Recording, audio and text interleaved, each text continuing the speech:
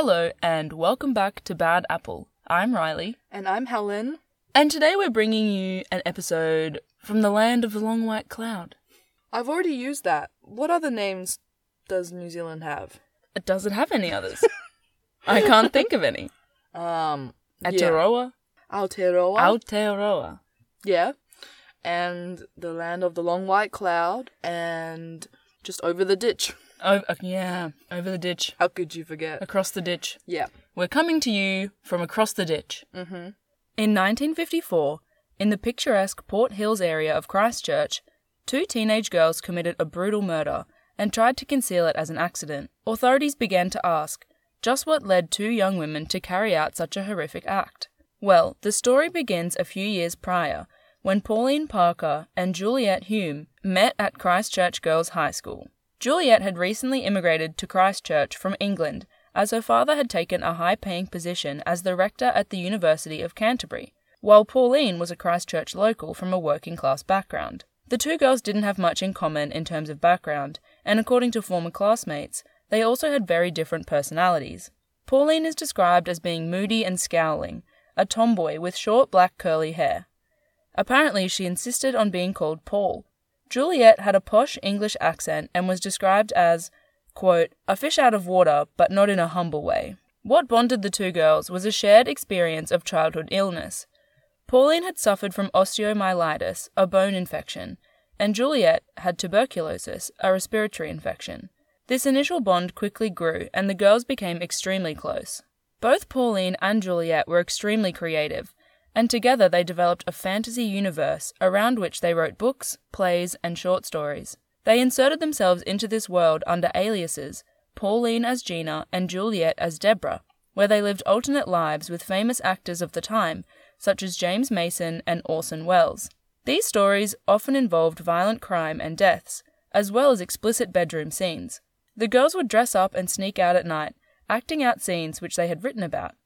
According to Juliet's mother Hilda, Juliet had become so consumed by the character of Deborah that it was difficult to engage with her as Juliet. They also invented a personal religion where they worshipped their own saints, who were essentially famous singers and actors who they had chosen to represent their ideals. They held nighttime ceremonies in a makeshift temple to honor their saints, their favorite of which was singer Mario Lanza. They also believed in a parallel dimension which they referred to as the fourth world, which was essentially heaven. The girls felt as though they had occasionally entered the fourth world during brief moments of spiritual enlightenment. According to Pauline, achieving this enlightenment would not have been possible without their friendship. Soon, the girls became virtually inseparable, and their parents became concerned that they were spending too much time together. According to people close to the girls, they became conceited and arrogant, believing that they were geniuses who had an extra part in their brain, which allowed them to access the fourth world. Pauline's mother, in particular, became concerned that their relationship was sexual. At the time, not only was homosexuality considered extremely taboo, but it was also considered as serious mental illness. Despite this, both families allowed the girls to continue to see each other, and Pauline was still allowed to stay overnight at Juliet's house and was invited to accompany the Hume family on vacations. During these vacations, the 2 girls spent much of their time together away from the rest of their family. They wandered around together, wrote novels set in their fantasy world, took baths together, and spent a lot of time in each other's beds. This sounds a lot like us during the lockdown, Helen. Yeah! Just laying in bed. Yeah. I made a Sims game with me and Keanu Reeves. That's true. Damn. That's our fourth world. Sims. The Sims! So... God, we've just outed ourselves. You're so right.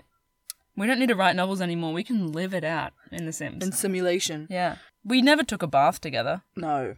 But that being said, I guess that says that this teenage girl behavior, it's not too out there so far. Yeah. Not that we're teenagers anymore. No, but we were 22 when we were doing that. We did regress a little during the lockdown. I'll give us 4 years. Yeah. However, it was soon revealed that perhaps Juliet's parents had not been paying as much attention to their daughter's relationships as they battled struggles of their own. In 1953, problems in the Hume household came to a head, and Pauline was not invited on summer vacation as she had been in the past. The following year, Juliet's parents formally separated after it was revealed that her mother had been having an affair. Soon after, her father was forced to resign from his role at the university after issues with other board members. As a result of this breakdown, Juliet's parents planned on returning home to England, but decided that a better option for Juliet's health would be for her to live in South Africa with relatives. This is due to her tuberculosis? Yeah, I think during this time, the air pollution in the England. UK, I see. not very good. Pauline and Juliet were both distraught at the thought of becoming separated, and began to formulate a plan by which Pauline would go with Juliet to South Africa. From there, they planned to finish their education and then move on to Hollywood or New York, where they would get their novels published and their screenplays adapted to film. While it was slim, Juliet thought there was a chance her parents would agree to the plan. Pauline, on the other hand, was certain that her mother would never allow it, and so another plan was born. On the 22nd of June 1954, Pauline and Juliet had joined Pauline's mother, Honora, at the tea rooms at Victoria Park in Christchurch. After eating, they set off together for a walk through the park at around 3:30 p.m. They only got 130 meters down the path before they set the plan into action. Juliet deliberately dropped an ornamental stone that she had been carrying at Honora's feet so that she would bend down to pick it up. While she was leaning over, Pauline struck her mother in the head with a makeshift weapon, which was half a brick in an old stocking. The girls had planned that one strike would be enough to kill Honora, but this was not the case. Pauline struck her mother more than 20 times before she was certain that she was dead. They then disposed of the weapon in the surrounding woods and went back to the tea rooms, covered in blood, and told the owners that Honora had fallen and hit her head. Agnes and Kenneth Ritchie, owners of the tea rooms, immediately called the police. Kenneth then headed down the path, presumably in an attempt to help Honora, but instead he found her lifeless body. When the police arrived, they assessed Honora's injuries. She had major lacerations on her head, neck, and face, and some defensive wounds on her hands. When police found the murder weapon nearby, Pauline and Juliet's story about an accidental fall quickly fell apart. The girls were arrested and charged with Honora's murder later that day. The trial began on the 23rd of August. Both Pauline and Juliet faced the charge of murder, and both pled not guilty by reason of insanity. During the trial, rumours swirled around the girls' sexuality, as well as their mental health, as the court was provided with evidence of their insanity. Two psychiatrists, Reginald Medlicott and Francis Bennett, gave evidence that the girls had both suffered from paranoia, delusions of grandeur, and delusions of ecstasy, and because of their close relationship, they had accelerated the process of the illness in one another. The psychiatrists cited the girls' contempt for the Bible and the invention of their own religion as further evidence of their insanity. However, the prosecution disputed these claims, saying that it was not that the girls were incurably insane, but that they were incurably bad. It's very dramatic, isn't it? That was their words. Yeah. Yeah. There's such a thing to say about two teenage girls, isn't it? Yeah. They're bad. They're just bad girls. Bad girls. The prosecution described their act as, quote, cold, callously committed and premeditated murder, committed by two highly intelligent and perfectly sane girls. They also played on the rumours of homosexuality to further elaborate on the deviancy of the two, describing them as, quote, precocious and dirty-minded, but not insane. This throws me back a bit to Folie à Deux. Folie à Deux. That was actually brought up in this. Oh. Yeah. And there was two of them. Yeah. That's what deux means. Yeah. Two. What does folie à deux? I don't know. Folie... Delusions? Dreams? Yeah, shared delusions. Pauline kept a diary in which she had made regular entries, which was used as evidence that the murder was in fact premeditated. In late April, after it was revealed that Juliet would be moving away, an entry in Pauline's diary read, "Anger against mother boiled up inside. Suddenly, a means of ridding myself of this obstacle occurred to me. If she were to die... ... solidifying the intentional nature of the murder, which Pauline had spelt in her diary multiple times, Moider. Moider. Why? I don't know. I don't know if it was meant to be like... You know how people, like, don't want to say... Like, you know how people are like... Code, they're like, to make it a bit less real? I'm not sure, but she kept writing Moider. Moider. Okay. It doesn't look good for her, does it? No. In this, Pauline wrote, "The day of the happy event. I am writing a bit of this on the morning of the death. I felt very excited and the night before Christmassy last night. I didn't have pleasant dreams, though." She really wasn't metaphorical about this at all No. at this point. Yeah, no. She knew what was going to happen, and it kind of puts the nail in the coffin, doesn't it? Yeah. Yeah. That's not great. Not great. There were also entries in her journal which told of her fondness for Juliet, including statements like, "It was wonderful returning with Juliet. It was as if she had never been away. I believe I could fall in love with Juliet." Her diary also contained more explicit suggestions of the sexual nature of their relationship. In 2 entries from June 1954, Pauline recounted what appears to be sexual interaction between the pair. On June 11, she wrote, "We acted out how each saint would make love in bed, only doing the first 7, as it was 7:30 a.m. by then. We felt very satisfied." And on June 13th, she wrote, "We spent a hectic night going through the saints. It was wonderful, heavenly, beautiful, and ours. We felt satisfied indeed. We have now learned the peace of the thing called bliss, and the joy of the thing called sin." When asked about their sexual activity during the trial, Pauline had said, "How could we? We were both women." This is certainly something. Oh, yeah. This is some kind of connection. 7 saints is a lot of saints to roleplay as. That's true. So... And it was 7:30. When did they begin? It was a long night. That's a long night. Is it like commonly accepted that there was No. a... Oh. Why not? They've both said there wasn't. But look, I don't know. You are correct. There is certainly some quite damning evidence that there was something going on. I don't know. Maybe everyone in this case, the girls, the jury, are thinking about Like physicality? thinking Is through that what you're thinking about? Yeah, thinking through a very narrow lens of what an affair between 2 women should look like. Mm-hmm. Including the girls. That's true. But I guess that's also up to them to define, is it? For the girls to define? Yeah. I guess so. Yeah. Yeah. On the 28th of August, 1954, just 2 months after Honora's murder, the jury found Pauline and Juliet guilty. It was later found that the experimental drugs Pauline had been receiving as treatment for her tuberculosis had mood-altering effects. Juliet also revealed after the trial that she was concerned that if she didn't agree to the plan to murder Honora, that Pauline would take her own life and that it would be her fault. Had these facts been known at the time, the outcome for both girls may have been very different. While the death penalty was available in New Zealand at the time, Pauline and Juliet's age of 16 and 15 respectively meant that they were too young for that to be considered. Instead, they were sentenced to be detained at Her Majesty's pleasure. Interesting use of the word pleasure.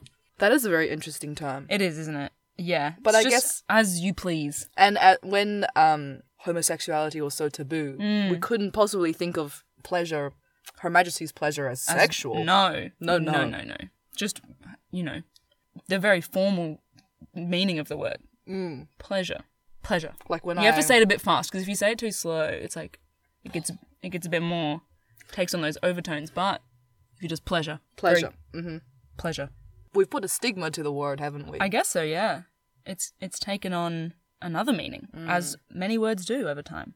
In practice, this meant that they were detained for an indeterminate period of time, and their release was at the discretion of the New Zealand Minister of Justice. Not Her Majesty. Well, the Minister of Justice is an agent of Her Majesty in our very confusing Commonwealth system, and at this point, I think New Zealand had still stronger ties to England. Oh. They were still much more colony vibes. Yeah. In the end, both girls were released separately after serving just 5 years in prison. So they were younger than us when they got out. Yeah. Damn. 20 and 21. Due to the nature of their offending and evidence proffered about the effect of their relationship on their mental health, it was determined that to give the girls the best chance at rehabilitation, that they must not have contact with one another during their term of imprisonment. However, this was a difficult task, as there was only one dedicated correctional facility for young women in New Zealand at the time, and it was considered that adult facilities would have been too severe for the girls. Pauline was sent to Paparua Prison near Christchurch, where she served her 5-year sentence. Juliet was sent to a facility at Mount Eden in Auckland, before being transferred to Arohata, near Wellington. Juliet has spoken about her time in prison, saying that she spent the first 3 months in solitary confinement. She spoke of daily breakdowns where she got on her knees, cried, and repented. She knew she was guilty and felt that it was the right place for her to be. As the only child in the adult prison, some of the older women became quite fond of Juliet, and these relationships helped in her recovery. She says that the worst parts of prison were that there were no fruit and no library, but having her own room and spending the nights alone was a great blessing. This is quite in line with her character description earlier. There was no fruit and no library. Yeah. In prison. Her two interests. She's a fish out of water again. But I find it interesting they sent her to the adult prison when Pauline did the dirty work. Yeah. I think the reason for that was because, and this might be wrong, feel free to fact check me, anyone that actually knows, but I think it's because Pauline's family was still in Christchurch, but both of Juliet's family had left the country by then. Right. So it didn't really matter, like, where she was, but if Pauline could have her family support nearby, it might be helpful for her. Like, she had a sister, her dad, stuff like that. Yeah. Yeah. Hot take, but when she just murdered her mother. You would think that the rest of her family might not want anything to do with her, but her sister has said that she remembers being faced with this kind of choice where she could either hate her sister for the rest of her life and essentially lose two family members, or be able to forgive her sister and keep in contact with her, which is what she chose in the end. Damn. I know. That is next level Yeah. emotional capability. Yeah. Even. Yeah. After their release from prison, both Pauline and Juliet sought to begin a new life, separately this time. It was initially thought that this separation was a condition of their release, but it has since been revealed that it wasn't, and the girls had maintained the separation voluntarily. Pauline had to spend 6 months on parole in New Zealand, but as a result of public outrage over the murder, the relatively short nature of her sentence, and her age, Pauline was given a new identity. At 21, she became Hilary Nathan. During her parole term, she was kept under close surveillance in New Zealand. She completed a Bachelor of Arts at the University of Auckland in 1964 and worked at the New Zealand Library School in Wellington as a librarian for a year. Her colleagues at the school knew there was something that the woman, who they knew as Hilary, was keeping from them. She didn't have many friends or spend much time socializing with other staff, and she made sure that she was never photographed, which included being absent for the class photo. After her time at the library school, she left the country. Pauline went to England, where she lived an extremely private life. For 30 years, her exact location and occupation were unknown, until she moved to a small village called Hoo in Kent. Literally Whoville. Hoo, H-O-O. They're all Who's in there. But yeah, Whoville. Yeah. Where she began a children's riding school. As an adult, Pauline became a devout Roman Catholic. She doesn't have a radio or a TV, effectively living a solitary existence beyond the reach of the outside world. Juliet's life after prison has almost been the polar opposite of Pauline's, as she lived a very high-profile life under her new name, Anne Perry. Immediately after her release, she went to Italy where her father was now working, and lived with him for a period of time before making her way to the United States, where, like Pauline, she became involved in religion and joined the Church of Jesus Christ of the Latter-day Saints, which I think is a Mormon church. As a young woman, she travelled a great deal and worked in a variety of jobs, from air hostess to insurance underwriter. Also during this time, she had many boyfriends, but didn't let anyone get too close, through fear of having to disclose about her past. Following this, she relocated to live with her mother in a small village in Scotland, Port Mahomet. Her mother had since remarried, and Juliet took the surname of her new stepfather, Perry, and changed her first name to Anne. This name change signified the beginning of a new era for Juliet, and she set on a course to follow her original dream of becoming a writer. In 1979, she published her first novel, The Cater Street Hangman. This was the beginning of a series of successful historical murder mysteries and detective fiction. Her most prominent works are novels featuring returning characters, Thomas Pitt and William Monk. She also has a collection of standalone novels, short stories, and a series of annual Christmas books. She has sold more than 20 million copies of her books. In 2017, Juliet, now Anne, finally fulfilled a lifelong dream of moving to Hollywood, where she is promoting film adaptations of her novels. While Anne Perry's novels became widely known, her past life as Juliet Hume was not revealed until 1994, around the time of the release of Peter Jackson's film Heavenly Creatures, which was a fictionalized version of the girls' relationship and the murder they committed together. In the film, their relationship was portrayed as sexual. More than 50 years after the murder, in 2006, Juliet made her first statement about her relationship with Pauline, saying that while their relationship was obsessive, they were not involved sexually, despite what the film might suggest. Pauline has never spoken publicly about the incident, but a statement released by her sister in 1996 says that, quote, Pauline committed the most terrible crime and has spent 40 years repaying it by keeping away from people and doing her own little thing. After it happened, she was very sorry about it. It took her about 5 years to realize what she had done. Her sister also says that she wouldn't even know that Anne Perry exists because she has no connection with the outside world outside of her village. True. Yeah. Doesn't get the newspaper, doesn't have a TV, doesn't have radio. She would have no idea. She's just kept kind of imprisoning herself in a sense. That's true. That is true. I hope she's, like, happy, kind of. Hope she has, like, recovered mentally. Because she was obviously not in a very good place mentally. When she committed the crime. Yeah. They're both still alive. They're both in their early 80s and still just doing their thing. I don't think we'll ever hear from Pauline. I don't think she'll ever speak out. And I don't think she wants to be found, even though she has been found. So I know, like, a couple of years ago I read this thing that, when I say a couple of years ago, probably like 20 by this point, because I keep thinking we're in 2010, that this group of journalists had, like, been trying to find her, and they were, like, kind of camping out outside this bookshop in New Zealand because they thought that she was, like, working there or staying there or something, but she was never there. Yikes. She was literally never there, and she was in this little village the whole time. So leave her alone. She wants to be left alone to do her thing. Not Anne, though. She's living. Anne has been, Juliet has been so Juliet this whole time. That is true. She never fails to be Juliet. Yeah. That's true. And at least now she's fulfilled her lifelong dream of going to Hollywood. And we might get to see a film. That brings us to the end of this case. This is the story so far. And I don't know how we're meant to feel about these girls. Yeah, I don't know how I feel either. Or how I'm meant to feel. Part of me wants to think that potentially some of the evidence about their mental well-being wasn't given as much credence as it should have been. Like, in that time, we weren't really that, like, for lack of a better word, like, we didn't really believe in, like, mental illness as much as we do now. We don't know as much about it, but yeah. Plus, experimental drugs for tuberculosis sounds hectic. That does sound kind of hectic. Apparently it was a big needle in your bum. Damn. Yeah. And so they were found guilty and sentenced to 5 years. It could have been longer. Right. So it was just like, you're going to jail and we'll tell you when you can get out. Oh, sorry. Her Majesty's pleasure. Her Majesty's pleasure, yeah. Right. Yeah.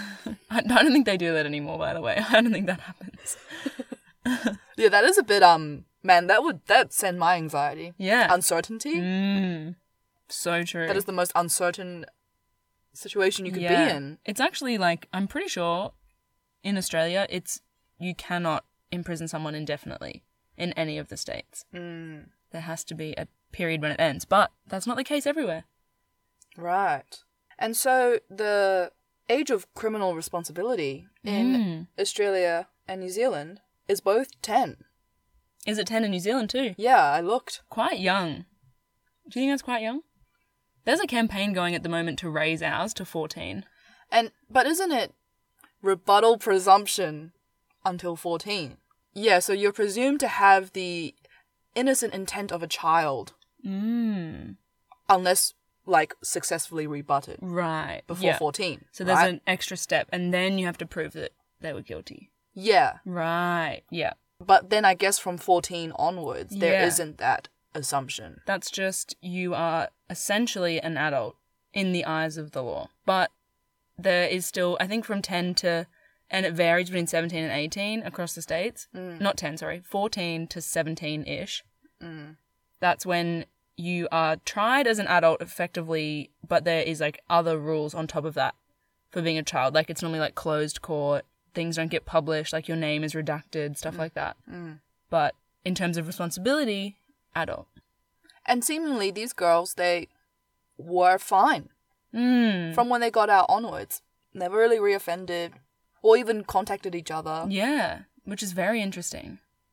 I think there actually is some speculation that some people don't believe they've never, like, contacted it with each other, you know? But, I don't know. Damn. They are both now kind of in that area.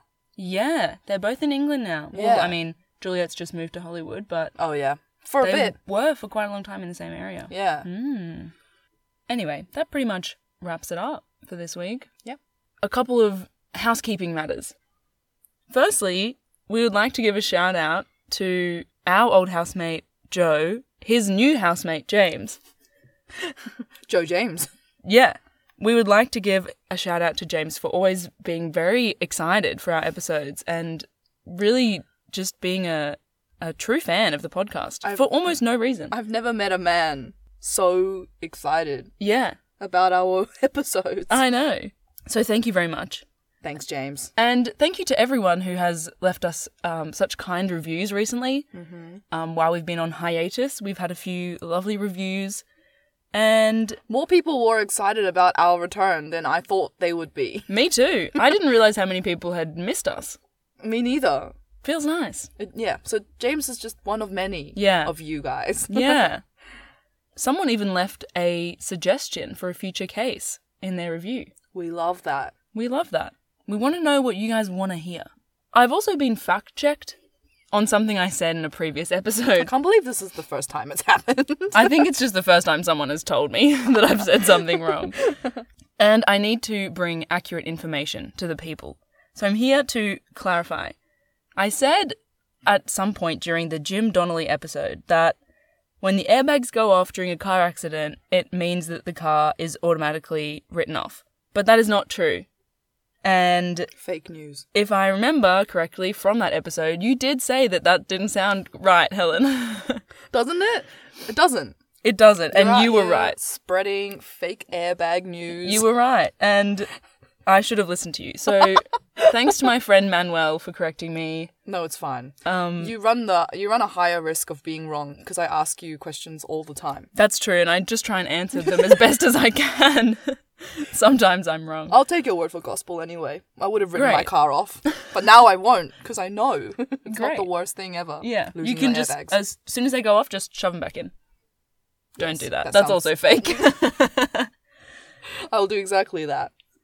Thank you so much for joining us, and we'll be back in 2 weeks' time, in a fortnight. Yeah, with our next episode. Back to Australia. We'll be coming back to Australia. Great. Okay, thanks for listening. Bye. Bye.